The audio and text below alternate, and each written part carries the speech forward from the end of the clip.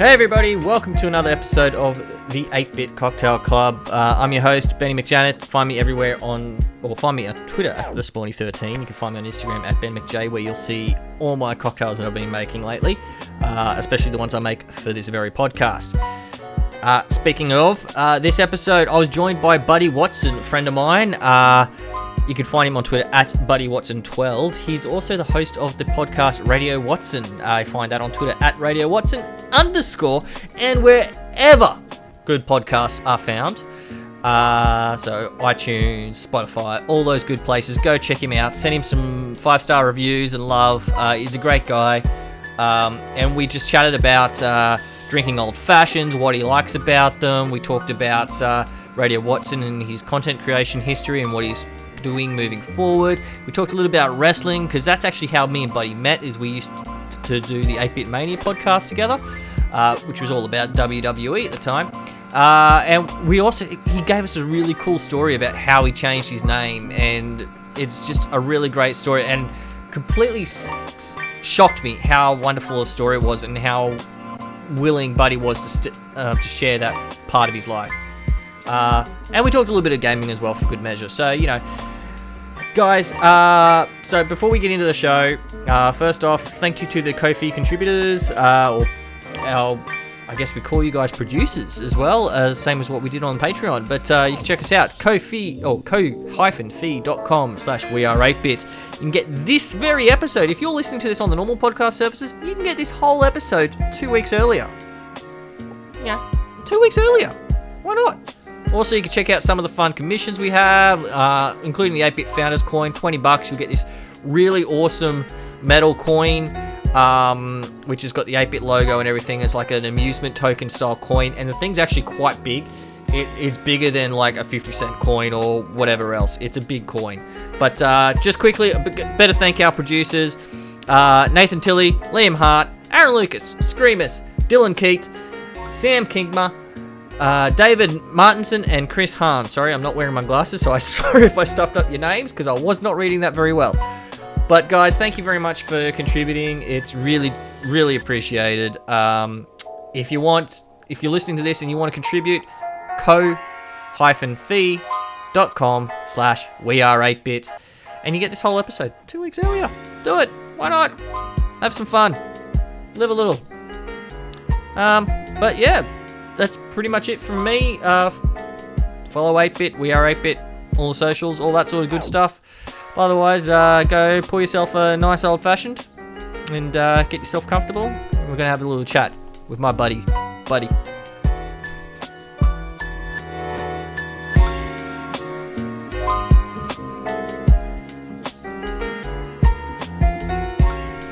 But first of all, before we really get going, man, one thing we just got to say, cheers.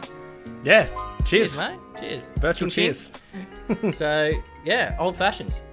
A very regal drink. It is a regal drink. A classic. Not bad. Don't mind that. I've got myself a nice big ice sphere for my giant ice cube in mine, so I'm happy with that. So it'll slowly melt as we chat away. Yep. But why'd you pick the old fashioned, man? We talked a long time ago about getting you on here, and you picked this drink so fucking quickly. It's probably because old fashioned. I have all the ingredients in my home to make it, and I regularly drink old fashions. Yeah. It's probably a drink I've kind of become accustomed to, or like my go-to drink since I really first turned 18. I used to have a friend, John, I won't say surnames here, but from high school, and he was quite a well-spoken, intelligent man who was quite a class act. I like to think of himself as a bit of a class act. He's actually got a PhD in psychology at the moment. Oh, wow. And went on to do the PhD and become an academic and go that kind of route. But he was always well-read, intelligent, and was a big like Mad Men fan at the time. Oh, so, of course, old fashions, the drink of choice there. So, he kind of introduced me to those first, and I really wasn't a big, like, straight alcohol drinker when I was first, 18, and even before that, my first introduction to alcohol, like, I'd had rum, and I threw up my first. You're in Queensland, of course. Your first interaction with alcohol was rum. That's right. So if it's not cheap beer, it's rum. Yeah, exactly. But since ever, like, first drinking alcohol and having associated with alcohol, it was always like, oh, rum, yuck, I'll never drink that again. So it was always like the lolly waters, the cruisers, the breezes, the lemon ruskies, all that kind of stuff, all the stuff that actually tasted nice. And I was never really a beer drinker, except for John there had introduced me to this. Now, I never really kind of grasped into I'm a kind of cocktail person until much later on in my 20s when, you know, binge drinking and getting wrecked and hammered was at festivals and all that kind of stuff was out of vogue and more enjoyable like drink because of the alcohol and that kind of stuff. And because you enjoy the taste of it and the drink and That's right, and actually go down to sit-down cocktail bars. So I guess this has always been my go-to one, and having a more of appreciation of it and trying different whiskies and bourbons and everything to kind of have with it. It's really easy to make as well. Once you have all the ingredients, you're pretty set to go. So yeah, it is. It's surprisingly, it's one of those drinks where you think, oh yeah, old-fashioned, it's a cocktail, and then you actually look at what's in it, it's like, damn, that's really easy.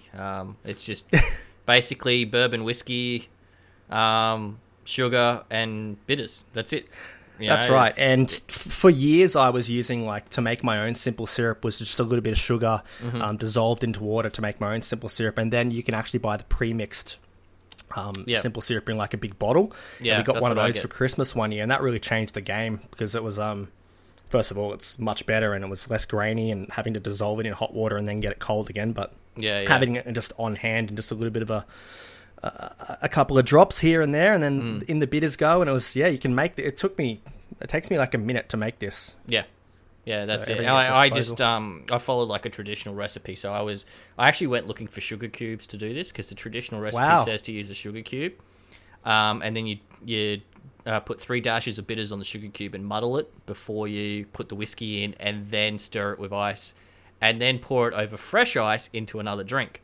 So very nice. So wow. I've gone down the traditional route, and I even messaged you before we started saying, "Fuck, I screwed up my first drink because I made it in the glass I was going to drink out of. I started muddling it and everything in the glass I was going to drink out of before, instead of the glass I was actually supposed to be mixing it in. Because I went to mix it and went, hang on a second, I fucked up here. I got it all backwards. I tried to mix it. I was like, all right, just scratch all that, start again." And you'll see a lot of people do that when they're out as well, because I go to a few bars out here. One of my favourite ones in Brisbane is Savile Row in the Valley, which is like sit-down cocktail bar. And when we buy a couple of old fashions, and you see them make it all up in the one thing, and then, like you said, pour over a fresh ice cube or a big chunk of ice, is quite good. So yeah, no, it's cool, and like that's one of the things I've been learning to do, and I just need to get the right piece of basically an esky to do it in, but to make, like, I've talked about it before, like making the clear ice and then carving it up into like chunks and stuff like that. Like I've done it once, but like the esky I've got just that little bit too big to fit on the shelf properly, so I can't actually get it in there properly to make it the way I want it to. But yeah, it's one of those things where I'm obsessed with the whole clear ice concept at the moment, so I want to get like a proper mixing glass to do it in and everything, like, and tulip strainer and all that sort of shit. So that was one of the things this highlighted for me as well, is I need to actually, it's the last 2 things I really need in my cocktail mixing set that I've accumulated in the last few months, especially after doing this show.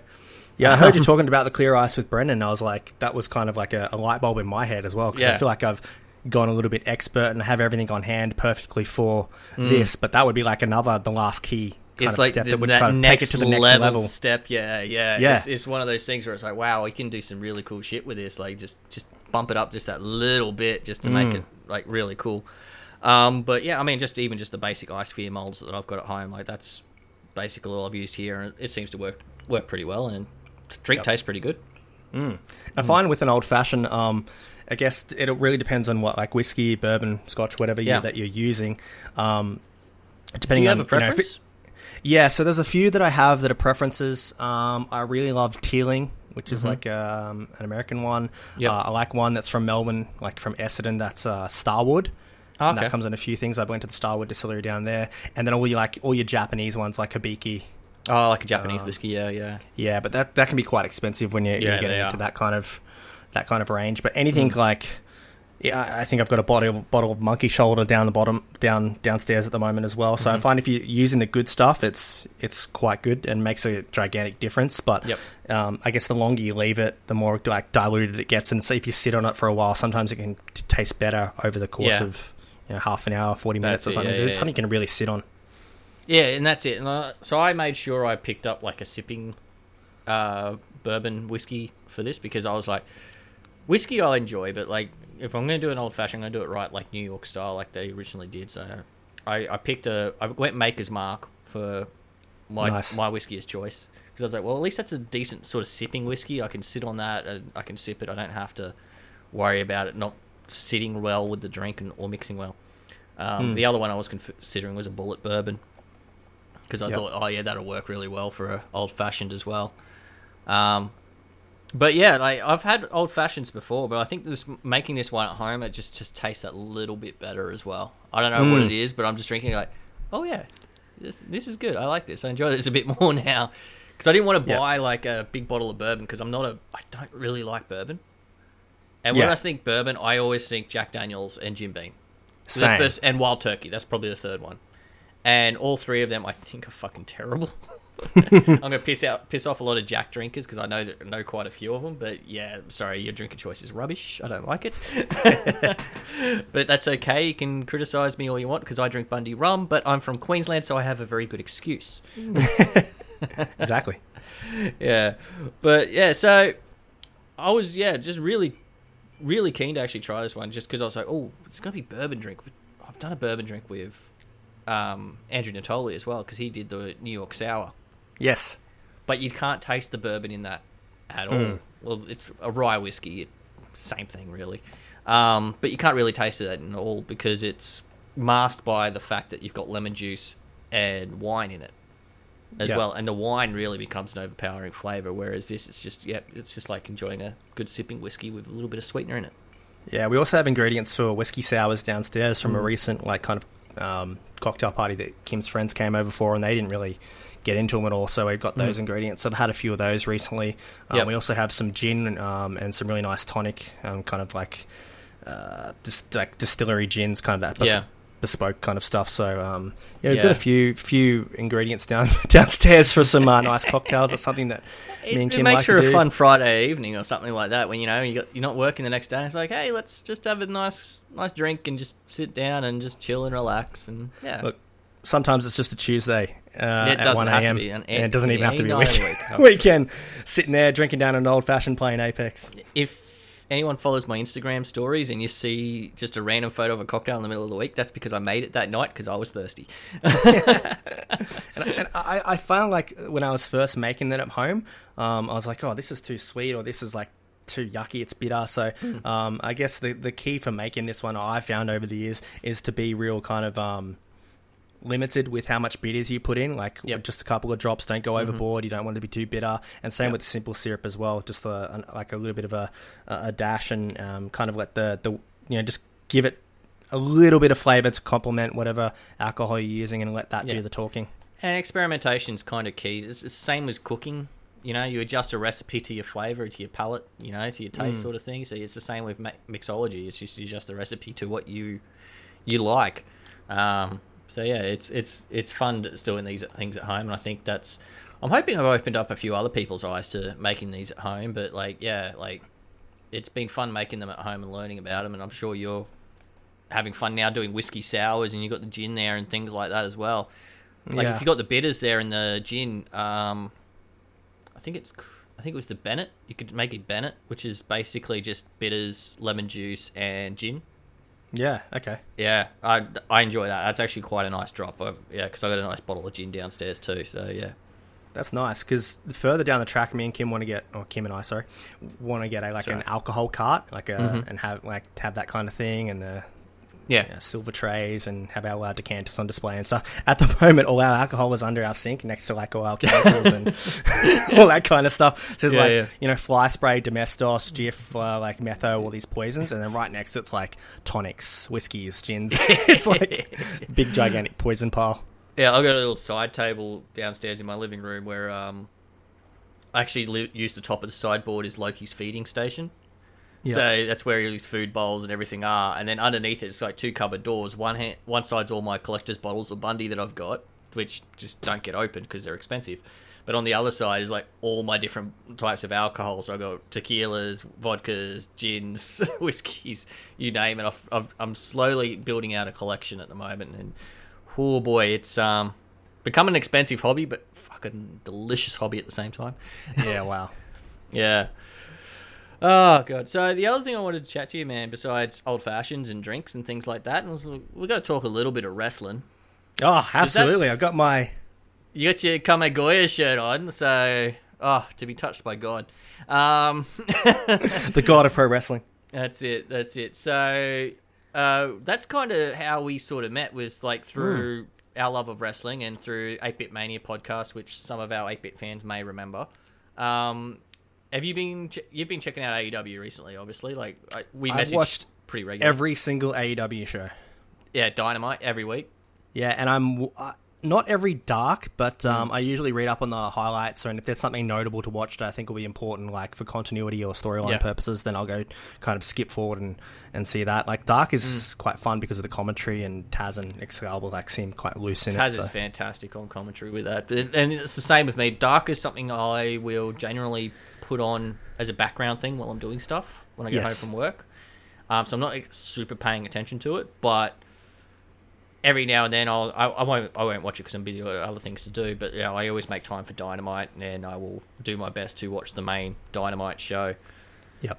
How have you been finding like having AEW as competition in the wrestling spectrum now over there in the US, where I think it's forced WWE to lift their game? Whether or not they actually have done it's another argument we can have later on. But how do you find it that AEW being there has actually changed the space of wrestling? Fantastic. I think for a lot of frustrated fans across the years that have been frustrated with the product, with WWE, maybe the lack of offerings and kind of the repetitive angles and just being let down by maybe the wrestling or the storylines or both or whatever, I think it's fantastic that there's like an alternate out there, an alternate that I feel is kind of different to what WWE offers. It really feels like a hybrid between what New Japan has in their kind of smash mouth style and kind of highlight the wrestling as the product, and then also like still have enough storylines and without being too absurd and treating fans like idiots, which I think is one of the more important things, and how they treat their fans and how with their offering and also with their communication, like some of the stupid stuff you see in wrestling, like constant DQs and seeing the same kind of matchups, single matches week in, week out, like they kind of save some of those big matchups. More importantly, there's less wrestlers wrestling each other multiple times and more long-term booking and everything. So it's fantastic. It's what I've missed in wrestling. I was a big wrestling fan from early 2000s, 2001 onwards. Kind of fell out of it when TNA really dropped onto the scene, even though I was watching TNA at the time. And then I kind of returned to it in 2015, I think it was, when there was Undertaker and Shane O'Mac were having the Hell in a Cell. Like, I'd always looked at WrestleMania each year and kind of like keep up with that, but then I was kind of back in on the WWE product from about then, and falling in and out, not really watching Raw or SmackDown, maybe just watching like YouTube highlights each week. But the thing that really flipped the script was Chris Jericho and the Twitter hashtag beef with Kenny Omega, and then opening my eyes to New Japan and the Bucks, and from there. So it's been great. Yeah, you been watching a lot of New Japan lately? I mean, I haven't personally watched much since Wrestle Kingdom, but I've been keeping up to date with highlights and checking out matches on. Yeah, I'll be doing the same thing, and if there's like a notable match or something, I'd usually check that out. So like Mox versus Kenta, I guess, on New Japan Strong. New Japan Strong's been quite good, actually. So yeah, I just keep forgetting when it's on. Is my problem with New Japan Strong, is because it falls on that. I think it's US Friday night, our Saturday morning. Yes. So by the time I actually remember that it's on, it's already finished or whatever, and then I'm trying to wait for it to actually get uploaded for the replay.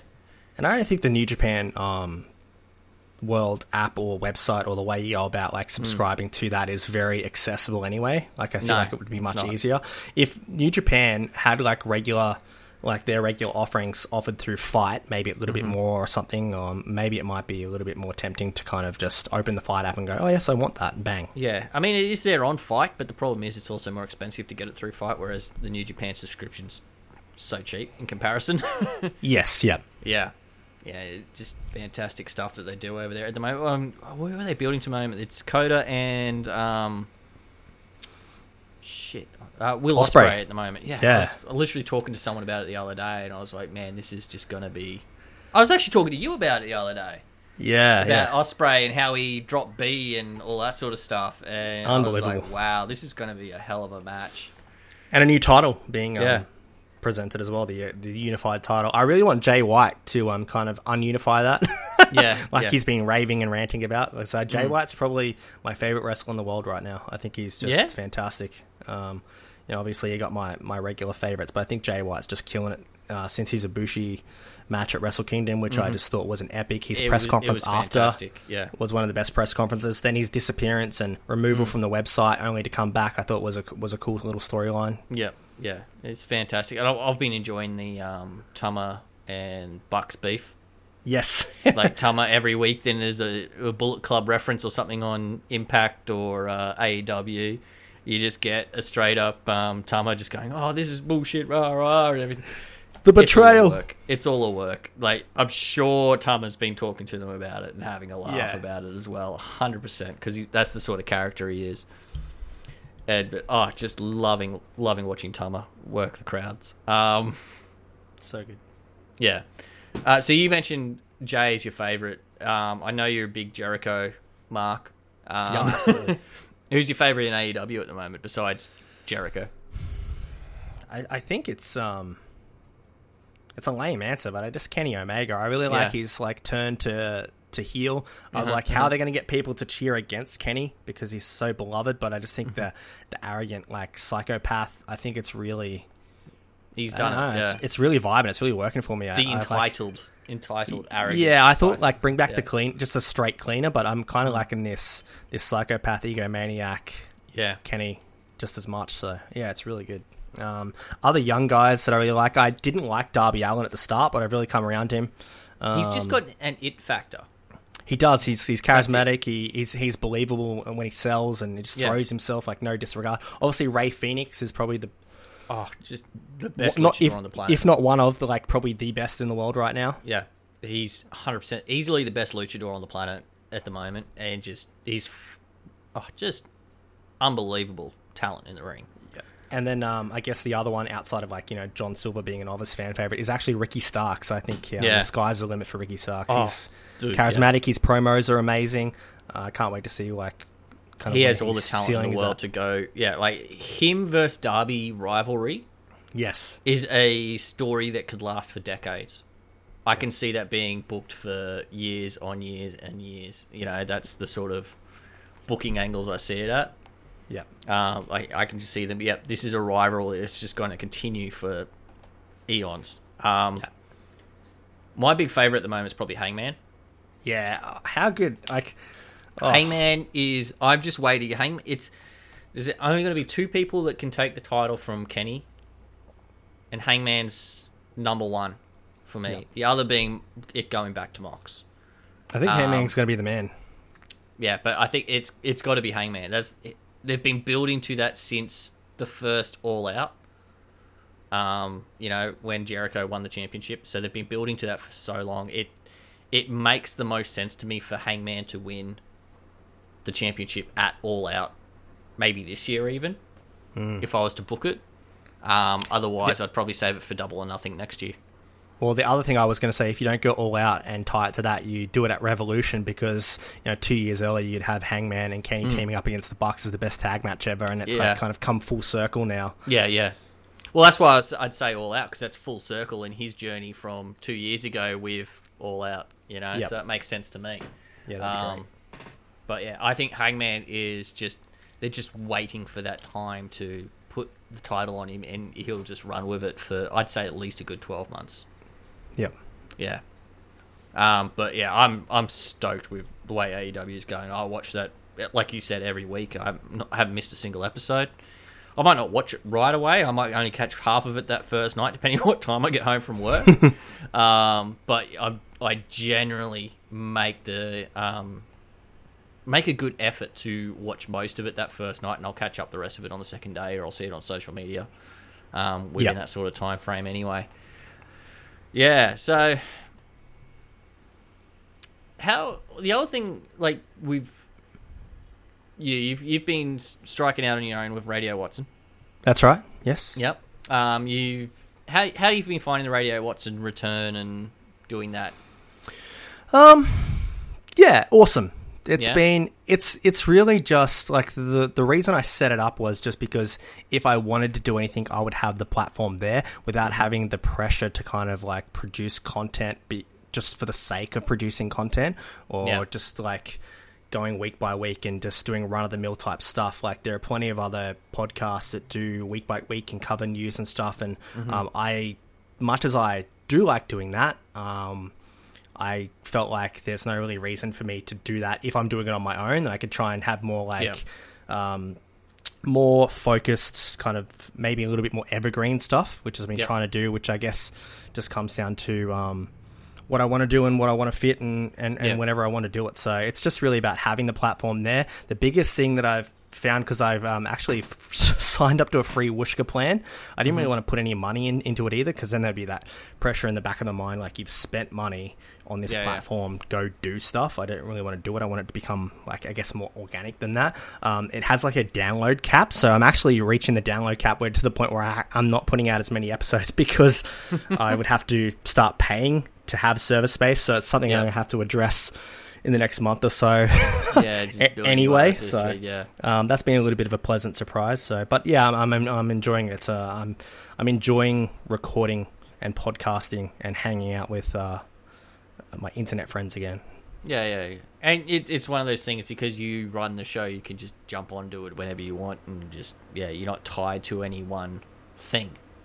And that's it. And it's I guess it's running the show or doing my own thing on my own as well. Like, back when I did Review Culture, there was a little bit of pressure that, like, I'm running the show here, and then all my other friends, Dylan, Paul, Tom Higgins, that were all doing that as well. Like, shit, I've got to come up with something to help us all, and there's like that little bit of pressure there as well, even though we could just rock up and talk about whatever, and I guess you'd still kind of have to have some kind of structure and something else, and have it more than just like us rock up and press record. But I guess I don't really have that on the back of my mind either. Like, I can kind of just like, hey, I know this person is interested in these type of topics, and it'll make for a good discussion, so why don't I just reach out to this person, we'll talk about this, talk about that, why not? The biggest episode that recording that I've probably been proud of is the actual one I did 2 episodes ago, which I dropped on January 26th. Just entitled January 26th, and I sat down with my brother of 22 years, Dylan, who is a proud Aboriginal man, and we just spoke about January 26th and the whole change the date, abolish the date, the history of January 26th and Australia Day as it was or is, and kind of spoke about, like, from, I guess, his point of view, spoke about it from an Aboriginal point of view, like, I guess everyone else's point of view. So that was probably the most proudest conversation I've had. We've had a lot of great feedback about that. I think that's cool. When you release recordings, the amount of feedback you get, like, it's kind of, you hardly ever get to it. Minimal. Yeah. Or sometimes even myself, I'll listen to so many podcasts and I'll just like, oh yeah, that was funny, that was good, blah, blah, blah, and that's it. Like, you're just so used to listening to a weekly thing, you don't really do anything. But I think we had like 30 or 40 people reach out to us. Yeah, it was insane. You thinking of doing a follow-up episode, maybe for NAIDOC week or something like that? Don't know. I think NAIDOC week is been and gone. It's end of June, or is it early July? It's around that sort of time from memory. Okay. Yeah, but me and Dylan were joking, like, oh, we'll have to do January 26th too. We know what you did last January 26th. I still know what you did last January 26th. Play on words, but yeah, that was fantastic, and it was good because Dylan's cousin, Bo, he's generally leads a lot of the protests and marches and everything, and also speaks on Indigenous radio as well. Yeah, it's his job, and he reached out and he was really proud of it, and proud of the platform that we had, and then the way that Dylan kind of upheld himself as well. So that was probably the proudest bit of feedback that we had, because I was always quite worried about how I would come across, or how maybe Dylan and how he was speaking would come across as well. Yeah. And, and that's understandable.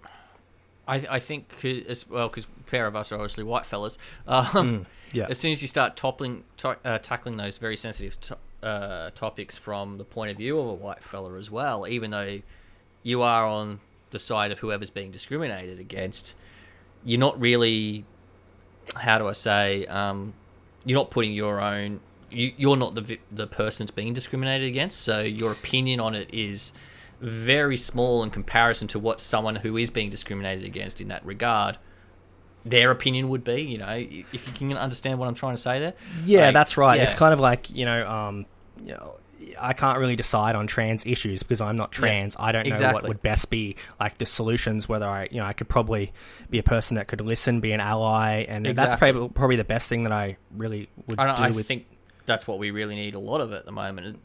In regards to the Aboriginal issue with the Change the Date movement on January 26, we've got the women's sexual assault issues going on in our country at the moment with the stuff going on in our parliament and things like that as well. And I think you hit the nail on the head. Like, all we can really be is an ally at this point. Like, we need to just stop, listen, and support where we can.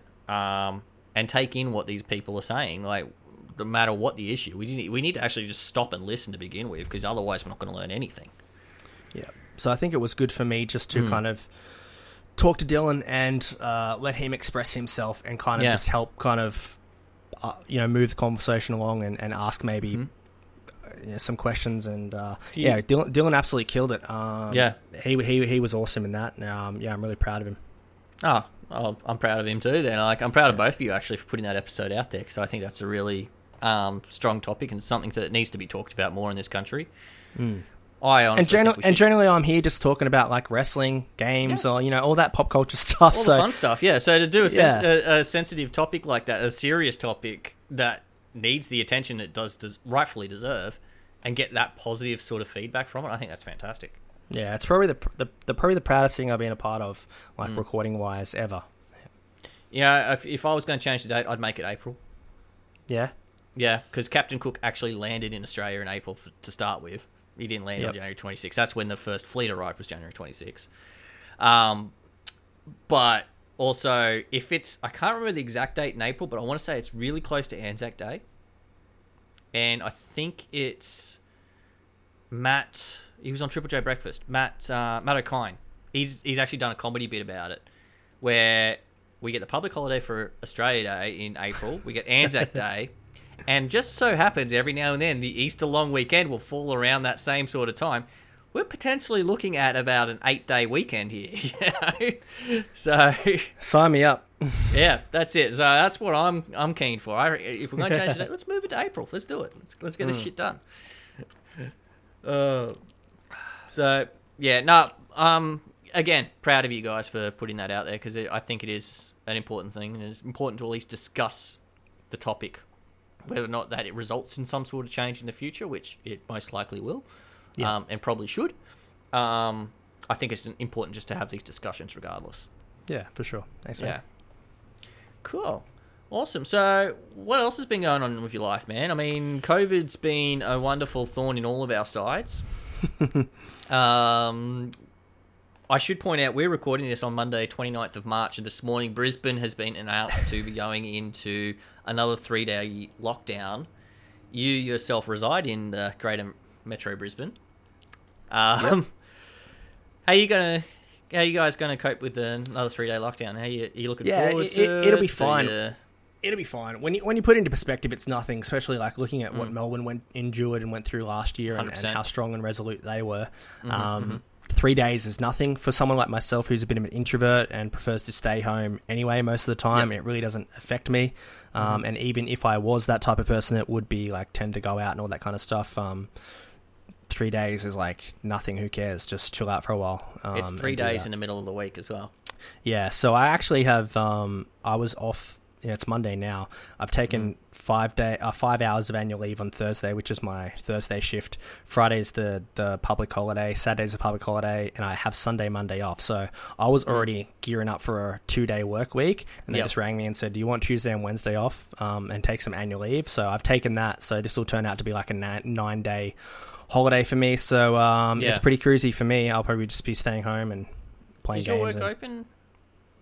Yeah, so my work's open. If anything, last year through the pandemic and everything, our work got even busier. People same. coming in, working from home, and even the people that weren't working from home, grabbing computers and stuff. I felt like there was a lot of people kind of tippy-toeing and playing against the rules and stuff, and coming out for non-essential browsing and video games and DVDs and all this kind of stuff. And you're talking to customers in store, they're like, just browsing or whatever. It's like, well, we don't really know what's happening at the time and how serious COVID was and how much danger you actually are in, and it's a bit of an anxious feeling being kind of a very busy store. Even though we had proper restrictions and social distancing and all that in play, it was kind of a bit nerve-wracking having so many people there that really just disobeying the rules and didn't really need to be there at all. I'm just on JobKeeper. It's like it was almost like the Rudd stimulus package, like the free money, and like, now I'm just out spending it on nothing. Whereas you had all these people that are like, I need a printer, I need a webcam, I need this stuff for my home, I need to work from home, and it was all selling out. It was like wild. So. Yeah, and a lot of these people don't remember, hey, you can buy some of this stuff online. You don't have to go to the store. So as nerve-wracking as that was, they had to do the flip side of, I did drive past Centrelink in that March period there when it all first ran down. And it was a massive line out the front. So although I can complain about that, I'm very fortunate that I work for a company that was thriving through COVID, and I was still being employed and was looked after. So I was very, very thankful for that. Yeah, I'm very much in the same boat because obviously as a trade that works in a field that is considered essential services as well, I was pretty lucky that I didn't have to reduce any hours or anything. I worked the entire way through. The only time I had off in regards to COVID was I had to get one COVID test at the start of this year actually, which literally only equated to me about having a day off work, because I got my results that quickly. Yeah. Well. And the other time was because I was sick when COVID first happened. But it was just the flu. It was 100% just a flu, because it just happened to be where I was working. There was someone that had just returned from they hadn't returned from overseas. They'd just come back from holidays. I think they were like up north end of Queensland or something. Yep. And they had the flu or some shit like that, and they just came to work sick. And like, why are you coming to work sick? You're like, because I've just come back from holidays, I have to work. You're like, you're fucking sick. There's a fucking virus going around killing people all the world over. Now you're going to make us sick. And lo and behold, sure enough, I got sick that weekend, didn't I? So, literally, that was I had a week off for that. So the entire time of COVID, I've only had 6 days off work as a result. So very fortunate in that regard. But I hear what you're saying about the JobKeeper and the job seeker stuff as well, because it's like, I'm sitting here busting my ass. I'm still doing 40-plus hour weeks, because I do overtime regardless every week. And I'm seeing these people getting a lot of money. Yeah. I'm like, guys, you're not working any extra hours to earn this extra money. But hey, it keeps you guys employed. It keeps you food on your tables and things like that. So yep. I can't argue it too much, but I think they are getting pretty sweet deal the way I look at it. When you're out there working, you're busting your ass off and you're not seeing any of that. It does feel that way. Yep. But yeah. So, but otherwise, everything's gone well for you and Kim. All good through COVID and. Yeah, all good. Obviously, we had the unfortunate, out of nowhere passing of Jericho last October, which just totally, I guess, just destroyed us. That was the thing that really shocked me about this. He was only what, a year, 18 months old. 18 months old. Yeah, just out of nowhere. Terrible. And I've only really gotten over it. I guess, getting over it. The last probably month or a little bit of so you know, it definitely affected Kim, but I feel like it crushed me for a lot longer, and I don't really know why. I guess just the uncertainty. I was having like panic attacks. I wasn't being able to sleep at night. I was staying up until like 2:30, 3 o'clock in the morning, and then I would go to bed to try and exhaust myself so that I'd fall asleep. But then if I was going to bed early, or sometimes I'd even go to bed that late, and then I would just like be crying and not being able to breathe and stuff, and that was happening like every second night. It was literally turned my life into a nightmare. Yeah. Over those 2-3 months. So 18 months old, like poor dog. Like he was just like he was just our world. Like for me, like me and Kim, or Kim and I, sorry. We're not going to have kids. So for us, we like really treated Jericho like our little child, and really complimented and felt like he completed our family. And he was so important, like for my. Especially last year with all the shit that went on for me, all the stuff that I kind of copped, he was like really... He's a support system. Animals know when you're down, and they don't judge you, and they just are happy to see you, and they just... Yeah, I guess the lack of judgment and the love that they have for you, and the support they can provide is just the unconditional side. It's amazing, and he was really important for us. For both of us, and it was just I'd say it's amazing how well they change your life. You can't see him; he's off screen at the moment, but Loki's literally sitting on the floor right next to me. Yeah. He is my entire world. If anything happened to him, I'd be crushed. I'd be destroyed. Like luckily enough, he celebrated his 6th birthday on Saturday. So awesome. He's a 6-year-old little kitty cat, and he's very happy. And if you keep listening with a close ear during any of these podcasts, or any of the 8-bit podcasts that I'm on, any podcast I'm on, because I don't shut the door, he is welcome to come in and jump up on me or do whatever he wants. So if you hear any bells or meows during the podcast, that is Loki making his guest appearances and collecting his appearance fee. But yeah, cool, I 100% understand. I've grown up with animals my entire life. Cat that I had when I was growing up as a kid, like I had him for 15 years, and like he died in my arms while the vet. I was holding him as the vet gave him the green needle to put him down because he was just having such huge breathing issues, and that destroyed me. It was 15 years. Like he's an old cat, so a little bit easier to get over. But 18 months, you're just sitting there going, like you wonder. Is there something you could have done? Is there anything you could have changed? And all those sorts of things. Those questions run through your head. So I understand completely. And I mean, I think all you can really do is focus on the positives and how much joy he did bring to your lives. And I think that's an important thing. I think that's something you and Kim hopefully can remember. And you'll have that again maybe when you look at maybe another new dog or cat or parrot. I don't know if you're looking at getting another animal anytime soon. Yeah. I know it's hard to... I don't want to use the word replace because I don't think that's correct. But it's hard to bring another animal into your life when you go through something like that. Yeah, that might be happening in the next month or so. So we'll see what happens. Yeah, these wounds, they all heal over time. And it's the same when, grieving and loss and things like that. Yep. Yeah. Yeah, and Jericho, from what I did see, he was a great little dog. He was a cool dog. He was a character, man. A little cheeky character. Like, the name suited him for sure. He definitely embodied that kind of cheeky, charismatic, know-it-all type character. So he was, he was a handful at times, but very intelligent handful as well. Yeah, and as long as you remember those things, I think you guys will be fine. Yeah, for sure. Yeah. So... Before I want to talk some more about gaming and stuff as well. Yeah, hell yeah. But before we get into that, I did want to talk to you, and I did mention this briefly off air before we started recording, about how Buddy isn't actually your given name. It was your chosen name. Yes, well, that's right. It wasn't my given name until I legally changed it to that.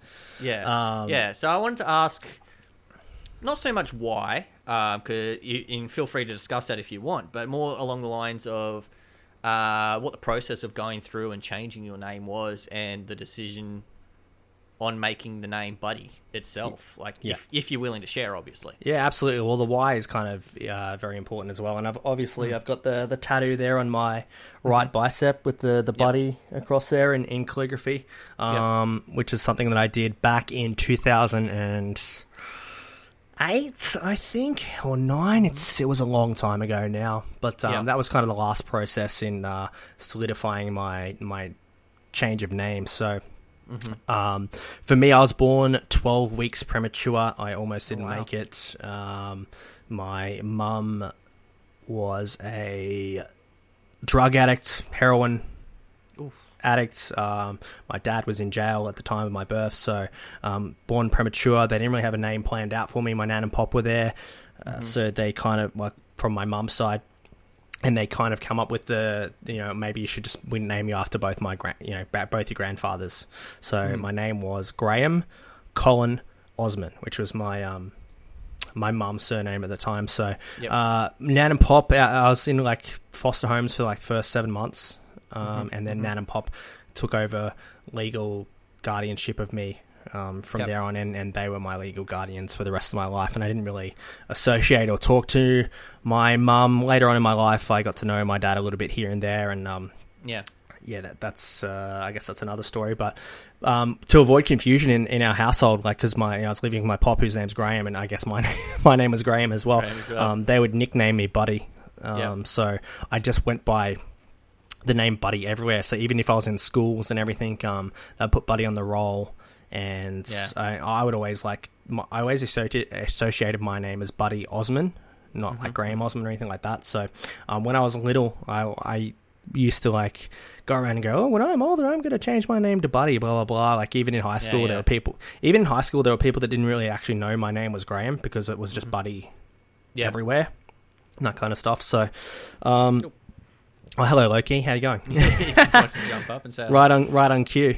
Yeah. So flash forward, I'm in university, 2007, 2008 or whatever, and I kind of think back to that story and like, well, shit, I was going to change my name. Why don't I just do it? I'm 21, 22 now, whatever age I was at the time. I can't even, all the years kind of blend together. But I thought about that. And at the time, I think as I become, I guess, more independent, leaving school and traveling, with my friends and everything in 2005, I went down to the grand final trip. 2005 NRL grand final was the West Tigers versus North Queensland Cowboys, where Benji Marshall did the flick pass, and on the way down, I stayed with my aunties on the Central Coast, who are all my dad's side, and I grew up with my dad's side aunties and uncles, and I really got close to them and their cousins, and I'd go down and each year and spend to them, and they were all Watsons. So I had a kind of an attachment to them, and even as an adult getting closer to them. So flash forward 2007 or 8 or whatever, I'm changing my name. I kind of research how to do it, and it's basically just as if you were getting married. You just go to the births, deaths and marriages down in George Street here in Brisbane, put in an application. And on George Street, that building's not there anymore. But so I think it was like $100 or something. So it's not really that expensive. But then you could pay extra to get like a new birth certificate. Oh wow! With just the amendment on the back reinstated, and then you could pay extra to get it done in a week instead of having to wait like the 6 or 7 weeks. Yeah. So for me, like, I think it was $180 for the maximum to get everything done quick, and the new birth certificate. So it wasn't really that expensive at all. So I'm like, of course I'm going to get this done as soon as possible. So in a week, I went from being Graham Colin Osman to Buddy Colin Watson. And the funny thing about my surname is I never actually planned to change my surname to Watson until that very week. I was like, well, I don't really associate, I don't really like my mum. She's a fuckwit. I never want to associate with her at all. And I'm really close to, whether I'm close to my dad or not, I'm really close to all my aunties and that side of the family and that kind of stuff. And I have a lot more respect and association for that Watson surname. So, even though I didn't want kids, I was like, on the off chance that maybe one day I do or anything like that, like I could kind of keep my family name alive by having my dad's surname. So that was like a rash decision just to do that week. Wow. So to change 2 names instead of 1, and I kept my middle name as Colin because that was my dad, my grandfather, my dad's pop, who kind of passed away when I was a lot younger, Poppy Colin Watson. So I thought I'd keep that in there as well. Oh, dude, that is an incredible story for a start. Yeah. So the week I did that and I made it official, I went and got the buddy tattoo. Which, you know, a lot of people look at and go, oh, look, you forgot your name or stuff, or is that in case you get lost and stuff? And they're funny jokes, but for me, like, the tattoo was more about, I guess, Remind kind yourself, of doesn't it? signifying what Nan and Pop did for me, like taking me in as their own and then giving me the nickname Buddy. And then kind of growing, like, I grew up as Buddy, I wasn't Graham, so for me that was the tattoo was more of like a tribute to them and to what they've done for me in their life and kind of the identity they've helped me and helped raise me. So the Buddy thing is more of a that and how thankful I am and everything that I've kind of been through and could have been through if there's, you know, we flip a coin and I went down a different path, sliding doors type thing with, you know. So that's more about the appreciation.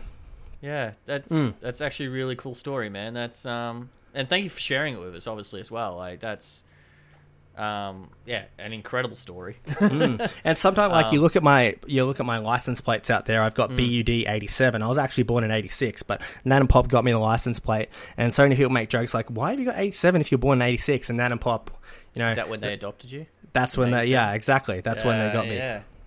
Wow, that's really cool, man. That's I was not expecting that sort of story. I was thinking, I thought it might have been something simple. Maybe there might have been something attached. Sounds to cool, it, Buddy Holly.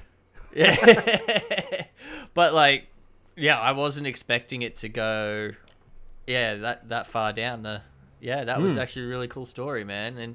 Obviously, no regrets in the name change because we still have it for obvious reasons. Exactly, and no regrets because it was my choice, and it was something that I chose and I went through with. So, yeah, and your Nan and Pop happy with it all. Yeah, they loved it. They thought it was things fantastic. Like that, and that's awesome, man. That's really. I'm actually really blown away. That's such a cool story. Yeah, and then obviously when I married Kim, she became Kim Watson.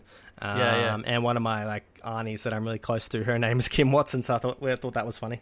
I actually had the same thing. My cousin's name is Sarah, and her older brother Chris married another woman named Sarah. Yeah. So there's two Sarah McJanets out there, literally within the Sarah same Connor sort of goes through the same phone book. family tree. Sarah Connor.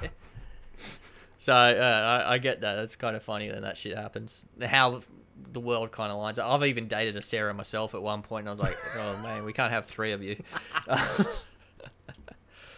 Oh dear. Again, cool story. So just moving away from something that I literally am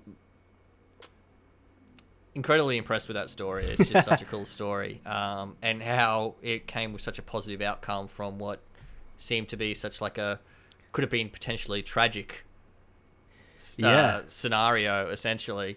So the positive outcome at the end of it, I think that's just really fantastic. So like I said, I did want to talk to you about gaming, man, because hey, that's the other thing that we all love in this wonderful Australian gaming community that you and I both happen to be a part of. We've both done gaming related podcasts before in the past. We talked a bit about wrestling podcasts and things like that and everything like that. Man, what have you been playing lately? Is there anything that's been really caught your eye, or is there anything that's coming up that's catching your eye that you're really excited for? The big one is Returnal from Housemarque, April 30th. They're one of my favorite developers. They were behind Resogun, Alien Nation, Dead Nation, Next Machina, Matterfall. I love everything they do. The arcade voxel shooters, fast paced, and now they're kind of stepping up their game, making it third person, a little bit more of a story narrative. It looks stunning. Obviously PS5 exclusive as well. Love my exclusives. But yeah, that's probably the biggest one that I'm looking forward to this year. Nice. One of my favorite developers. Doing something a bit different, but still leaning in towards some of their strengths, making a big hit. So that's the big one I'm looking forward to. The other one is probably Mario Golf on Nintendo Switch, because I love myself a golf game. I tell you what, when Mario Golf comes out, I'm going to come swing by your store, pick up a copy. Yeah. And then we're going to tee up a time to actually have a tee off. Absolutely, man. I'm so keen. Have a few games together, and I'm keen for some Mario Golf as well. I need an excuse to play my Switch, really. So do I, all these things come out like 3D World. I never played on Wii U because, who had a Wii U, blah, blah, blah. And I want to play that, and I just haven't picked it up because it's like, I do want to play that, but whatever. But Mario Golf will be like a day one buy. Yeah. Yeah. See, I've got like 3D World from the Wii U because I bought it on the Wii U. Yeah. I was one of those people that bought a Wii U. There's not many of us. But like, I just you, Drew, and can't- Bryce. Yeah, there's like 3 of us. But yeah, like it's one of those things where it's like, it's re-released, and I never really finished it on the Wii U, but there's not enough there to justify me to spend $80 on it. And that was my big thing. Like I looked at because Mario 3D All Stars, that's not going to be sold after March 31st this week, and it's like, I should get that before. And then I looked at it, and I was like, dude, this is $80 still in the store.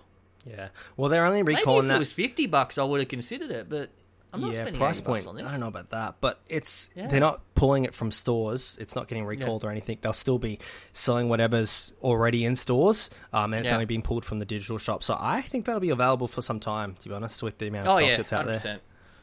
100%. No need to rush out and panic buy it like Disco Elysium, which is about to be pulled off the digital stores, because that's the only way you can buy it in Australia. But yeah, no, I was just like, I'm not spending $80 on a game that I'm not really super that keen on anyway. Yep. And I think that's been a lot of the issues with the Nintendo stuff for me personally. Like, I don't like Pokemon. I'm not a Pokemon person. I never got into it as a kid or anything like that. I was too old for it when it came out anyway. I think when it came out, I was 15 in Australia. So I completely missed the boat on all of that sort of stuff. I've really got no... I did... Like, the last time I was playing my Switch is when they announced the Mario Battle Royale, Mario 31 or whatever they're calling it. Oh, yeah. Yeah. So I played the shit out of that. I actually had a lot of fun with that. But other than that, like, I haven't really turned my Switch on in like 2 years. Yeah, I'm the same. I barely play it. Like, I just get home, I turn my PlayStation on, I use that as a media center, I watch YouTube, Netflix. Yeah, and I do the same with my Xbox. Like, yeah, exactly. And then Kim will go to bed or whatever, and then I'll just play whatever games. Like, it's almost like the step of just walking over and turning on another console is way too difficult for me to do. It's not even just doing that. It's just there's nothing that's drawing you enticing me to play it. Yes, like. I'm hearing really good things about Bravely Default too, because I loved Octopath, and it's the same guys that made Octopath and things like that. But again, I'm like, I played the demo of it, and I did not like the combat in it, because it's not the same level of quality combat I think Octopath had, so I'm not really all that keen on it. And although I'm hearing really great things, I'm like, I can't justify spending another $80 on it. Yeah. Maybe I'll wait another 2 years, and it'll be on Game Pass, so who knows? I always feel like I'm always going back to my go-to games. Like, I played Hitman 3 this year, and that's fantastic. But, when there's a lull in gaming, it's always like, all right, back to my good old faithful Rocket League, or go back to Apex, playing with Dylan and Ash and whatever. And like, it's just that appeal of like squatting up with people and hanging out with friends. To, Destiny lately and doing the same. I haven't been squatting up with anyone because I don't know too many people that are playing Destiny, but because it's on Game Pass as well, and it's like, free on Xbox, boom, done. Yep. That's got me back in. I can just transfer all my characters over now as well. So I was like, straight in. I'm just playing that and just having a ball with that, just running through the missions. And just some of those old faithful games, you're just like, this just keeps going. It's good. It's comfort, and they're comfort food. Yeah. Yeah, that's it. So, so just Returnal, that's pretty much all you're really looking forward to besides Mario Golf? Returnal and Mario Golf. Nothing else is jumping out like off the top of my head right now. But just those two. But what about you? What are you looking forward to? Kena Bridge of Spirits is going to be the reason why I buy a PS5. Yeah, absolutely. Well, mate, when you want a PS5, you just let me know. Yeah, I gotta give you the shout out for that. Because you did help me get my Xbox Series X, so thank you again for that. I can't good, man. say thank you enough for that. But yeah, that's going to be my launching point for PS5. I think is going to be Kena Bridge of Spirits. There's nothing else really jumping out at me. Stray, if it makes it out in 2021. Yeah. Which I think is just a really cool concept where you play as a cat. Yeah, running around in this robots and solving, I think it's solving a murder mystery of some description. Oh my god. Yeah, so I mean, even if I haven't got a PS5 by then, at least I know I can play that on Steam. But out Outriders, which comes out this week, I'm actually really looking forward to because it's just a straight looter shooter grind. Game Pass as well for you. It's on Game Pass day one. That's one of the things I'm really loving about gaming, and I know a lot of people tout it, but it's so fucking true. It is just the best deal in gaming. Oh, easily. It really is. I'm so really jealous of it. Like, as a PlayStation, in the PlayStation ecosystem, I would definitely have Game Pass or a similar service if I had it, something like that on PlayStation. So, well, that's the thing. Like, people on the PlayStation side in the States always go, "Oh, PlayStation Now, PlayStation Now." It's like, yeah, that's only available in the States. Yeah, and I you think can't it's available download in the UK every and Europe, but it's not available in Australia. And you can't download every game as well. It's No. only like a select portion until they get it to a place where you can download every single game and play them offline and not have to stream them all. And then it will become and opened up to other territories that doesn't exist in. Then it would become more of a competitor. Well, it's kind of funny thinking about it now because Game Pass has become what that DRM thing people were complaining about back in 2013 about the Xbox One. It literally is that. It's you have an online connection, you download the game, it checks to make sure you're paying a subscription before you play it online. Oh, you've got your subscriptions active. Cool, you can play. So if my internet goes out, I'm probably screwed for the night. But in the meantime, I've got a valid... I mean, most of the games I play are online anyway, so it doesn't really matter. But, like, in the meantime, like, it's fantastic. I can't even remember the last time I've had an issue where my internet's been out for more than 5 minutes. Yeah. Like... Dylan Blight from Explosion Network, he always makes fun of me because it'd be like, oh, I'm looking forward to this awesome indie game that's coming out or this and that, and like, oh, I wonder how much it's going to be. It's like, oh, this game comes out Tuesday, it's $30. I'm like, yeah, fuck yeah. And it's like, it's also free on Game Pass. I'm like, fuck. Yeah. And it's happened to so many titles like on release date that have come out like simultaneously that I want that are like $20 to $30 that are free on Game Pass. I'm like, damn you, Game Pass, every time. Yeah, it's to be honest, for me, it's like, oh, this is free on oh, sweet, I'm going to give this a try. I'll just download it and I'll try it out, and oh yeah, that was cool, or I might find something that I love. Like I've had Will of the Wisp sitting there in the back catalogue forever to play, like Ori and Blind Forest and Will of the Wisps and things like that. And those two games are fucking fantastic and gorgeous, and I love them. And can't recommend them enough. But like, if it wasn't for Game Pass, I probably would never have actually sat down and played them. Being able to go back in a back catalogue and play a game or something like that, and find things there. Yeah, it's just so many cool things that I'm finding in there, and like new indies as well on PC. Every now and then I'll find one on there. I'm like, oh, yeah, sweet. I'll just give this a try. Oh yeah, it wasn't for me. Oh well, I didn't spend $20 on it. I pay $15 a month, so that's what, $180 a year. Yep. For Game Pass Ultimate, which includes my Xbox Live subscription, my Game Pass subscription for both Xbox and PC. I play 2 new releases games in a year. I've paid for my subscription. Yeah, it's great. Essentially. And I've played probably about 6 in this last 3 months. So I've definitely paid for my subscription and then some. So yeah, 100% the best deal in gaming. I don't want to roll on it too much, but it is fun. Yeah. Cool, man. Well, I was really, really, really happy that we had got a chance to finally do this sit-down chat and catch up and do another podcast together after what feels like forever. Yeah, absolutely. I want to say it's been probably close to 18 months already. So for sure. Yeah, but we definitely need to do something again soon where we can sit down and talk about wrestling and... Yep. Yeah, maybe do some more AEW chat and things like that about what's going on with the booking, because I know we message back and forth pretty regularly about the AEW stuff. Yeah, I definitely have to do something like that again. Yeah, yeah, it's good to chat again. Yeah, man. Sit down and have a drink, even though it's we're virtually having a drink. So yeah, virtually have a drink, and that again, I've talked about it before on the air. It's like that's the idea. It's just having a catch up over a drink. It's not so easy to do that in person these days, and again, courtesy of what's now being another Brisbane lockdown, we can't do it again this Easter weekend either. So hopefully it does clear up before Easter long weekend. Everyone can have a nice long weekend. But it's one of the powers of gaming, isn't it? And being like I don't really think that I'm in the Australian gaming community. I just think I'm a podcaster that hangs out with friends. Like I always feel like I don't really like that term, like being a part of the community. I just feel like I'm just a person that just wants to hang out with people, and I just sometimes record it. I think we're pretty lucky in where using the term community again, we are a part of a community that is so open and welcoming and pretty friendly overall. I mean, there's some bad apples in every community. Yeah, for sure. But for the most part, like, we're surrounded by some pretty awesome people, pretty awesome podcasters. The Australian podcasting community, podcasting community especially, you know, fantastic people. I've met some amazing people through it, and you know, like, when I first started Review Culture, I wanted it to be a podcast, but I knew that you just can't just make a podcast overnight. So I guess my initial steps were like, let's make an Instagram, and then I'll just like post movie reviews on that Instagram and get my creative juices flowing. Of course, I'll need a logo and all this stuff. So by the time it came to making a podcast, I just had to buy the equipment, and that kind of kick-started it. And then from there, like, just posting stuff on Instagram, that's how I met Simon. Like, he found it.